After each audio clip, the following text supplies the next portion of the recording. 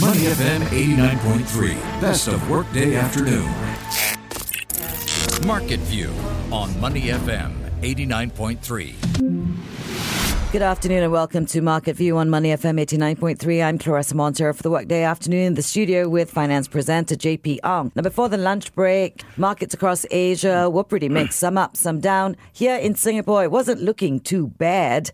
More of the same action from yesterday. I think so. I think it's just a bounce back from Monday's decline, and we are extending our return past above that 2,500 level. The Straits Times Index a minute ago that was up by 0.6%. I'm happy to report that the Singapore benchmark has extended those gains just a little bit. It's now up by 18.5 points. That's a 0.7% gain, and now at 2,534. We're not seeing as much rambunctious trading as we saw in the last 2 days, but it's still pretty healthy nevertheless. About 642 million Singapore dollars in total trades changing hands. Across the broader main board and catalyst, there are 238 stocks, REITs and trusts that are in the green, 144 that are taking a step back. So obviously more stocks doing better than there are more stocks doing better over the course of Wednesday's session. When you compare the SGX and the STI, that is, against some of its peers in the Asia-Pacific region, we're actually faring better than most. That's because most markets outside of mainland China and Hong Kong are actually taking a bit of a step back today. The Nikkei 225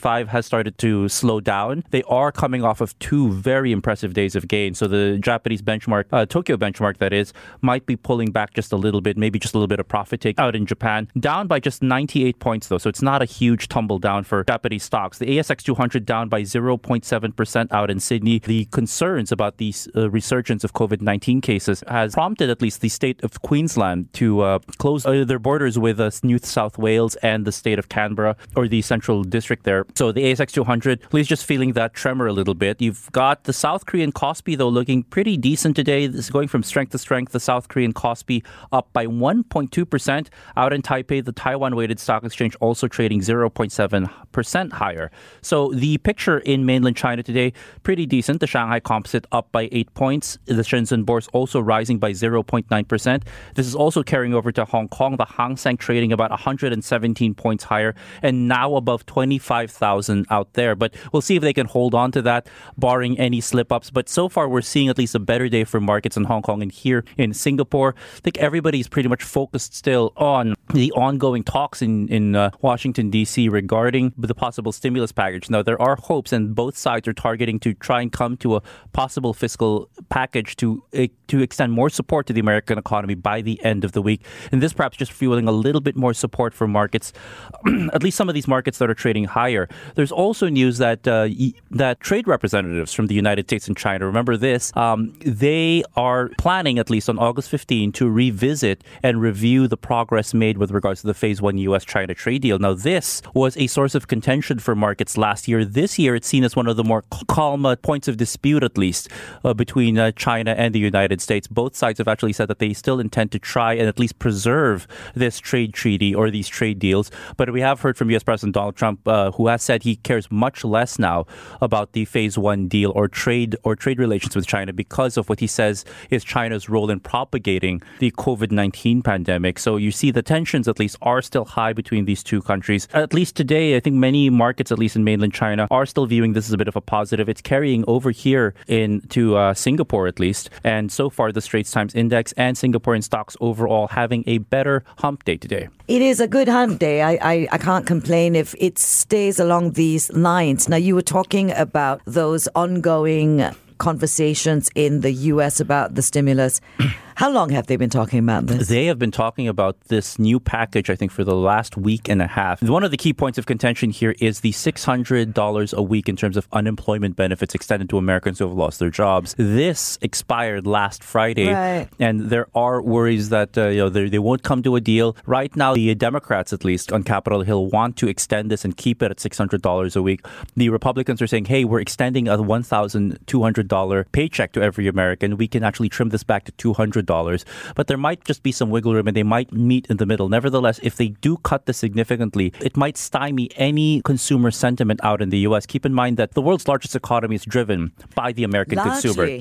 Largely, about 65-70% of their entire economy is consumer driven. So if you take that engine out, this actually slows down the world's largest economy significantly. And mind you also that the consumer sentiment in the U.S. will also face pressure if they start to see more renewed lockdowns, more social restrictions. Sure. This is what really bit them in the caboose last quarter, which is why you saw GDP fall significantly, because a lot of these businesses were closed and because consumer sentiment was also sapped, except for those who were shopping online.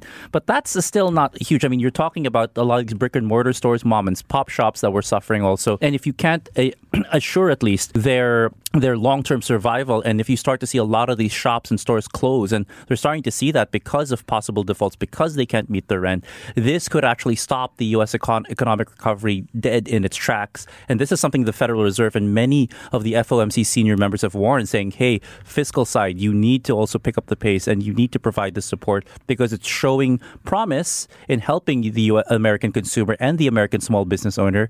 And why stop right now? I mean, there's a good thing going, and if you stop, this could mean a patchier recovery for the world's largest economy. Well, it's not just the U.S. and I think all modern economies are very consumer driven. So it's this chicken and egg question. Business is pulling back and not doing so well. Let's retrench staff. Yeah. But in retrenching staff, you're also affecting their ability to be consumers. Which then turns around and bites you in the caboose all over again. Exactly. This is, and I think it matters really a lot for some of these bigger economies. And some economies really are more reliant on consumer sentiment than others. The U.S., India, I think about the Philippines as well. You compare that to, say, China, which is still by and large driven by their industrial production and what they can export and send out output-wise. This, you start to see that the American consumer, and if confidence begins to get sapped, there are a few things that will sap someone's morale than losing their job or not having enough support. And I think this is something that many in the U.S. are watching out for, which is why these talks at least are very, very important. Not saying that they should or shouldn't extend these, but we'll just go by what some of the policymakers stateside have been saying, that yes, this is essential in trying to make sure that they can at least buffer themselves from the uncertainties, because we don't know how long this pandemic is going to last. I don't see any light at the moment, so I don't think we're at the end of the tunnel. We're nowhere near the tunnel. Depending on which way you're looking at it. From everything that we've heard, JP, though, this one's going to have a really long tail. Yes, absolutely. And a very unpredictable tail as well. Because that tail can wag. Yes. And I think the issue now also is, okay, maybe we're coming closer to a potential vaccine. But now the question is, how can you ramp that up? How do you distribute that? How do you get that to folks? Will you need to take this vaccine every year? It all depends on the maker and what they actually develop as well. So, look, there's a lot of things we have to check off the list first. If you had invested in gold, 6 months ago, you must be doing your happy dance now. Absolutely. Gold has officially crossed $2,000 per troy ounce. Now, the previous high was at 1971 or 1931. Regardless, they've crossed that previous all-time high, and they've also crossed 2,000. And this isn't a skittish peak at what's above 2,000. This feels like a strong commitment saying, no, I want a deeper relationship with gold above 2,000 a troy ounce, $2,023 per troy ounce right now for gold. And this again, because of this renewed flight to safe havens, they are saying that because interest rates are so low across the world, and that the shine, at least, of the US dollar is starting to wane a little bit because of the uncertainties surrounding the US economy, gold is starting to become a very attractive play. Just taking a look also at how gold, the Spider Gold ETF here in Singapore is trading. That has jumped up to 2.4% at 190 Singapore dollars per unit. And there are a handful of gold plays here in Singapore actually, and one in particular that really comes to mind, CNMC Gold Mine.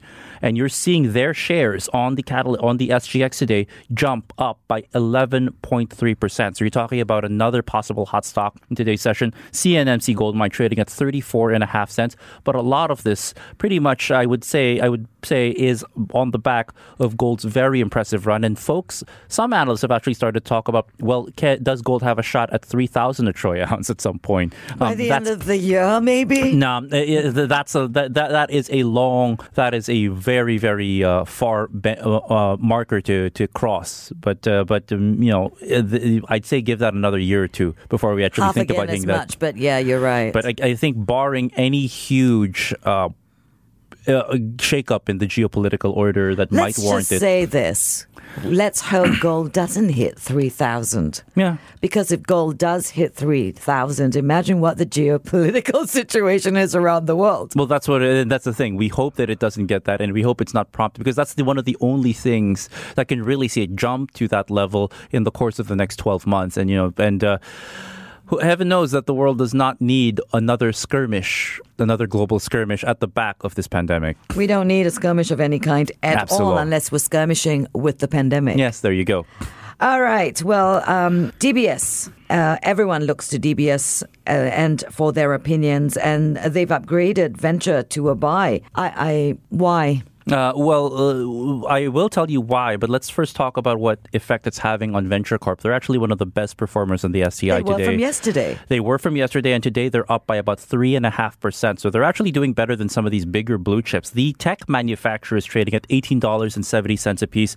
DBS has upgraded them to a buy, as you mentioned, and now have a higher target price of $20.70 a piece. DBS says that they present a more optimistic view because of the recovery in their supply chain. They believe that the worst might be over in terms of the supply chain inconsistencies that plagued Venture Corp and a number of these other manufacturers. They also point to Venture Corp having strong financials and also the success of some of their partners. Based on some of these channel checks that they conducted, they said that they've seen positive signs when it comes to the production activities for Venture Corp, and that the supply chain and their ensuing demand is also relatively strong. Keep in mind that Venture Corp is a supplier of some of these high-tech goods that also figure in some of these in some of these products that have seen stronger demand from folks who are working from home, and this also benefiting the folks over at Venture Corp. But the other thing that might also play in Venture Corp's favor is if we start to see a continued distancing and separation between the U.S. and China, we might see a resumption of the supply chain starting to decouple between these two countries.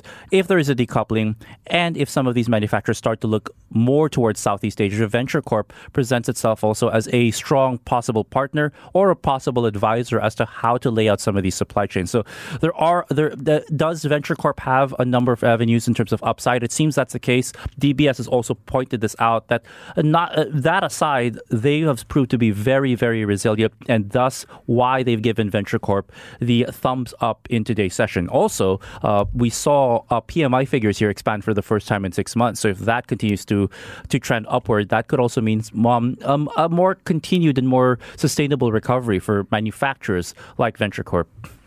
All right. Well, then it's good news for anyone who has been investing in Venture Corp. Mm-hmm.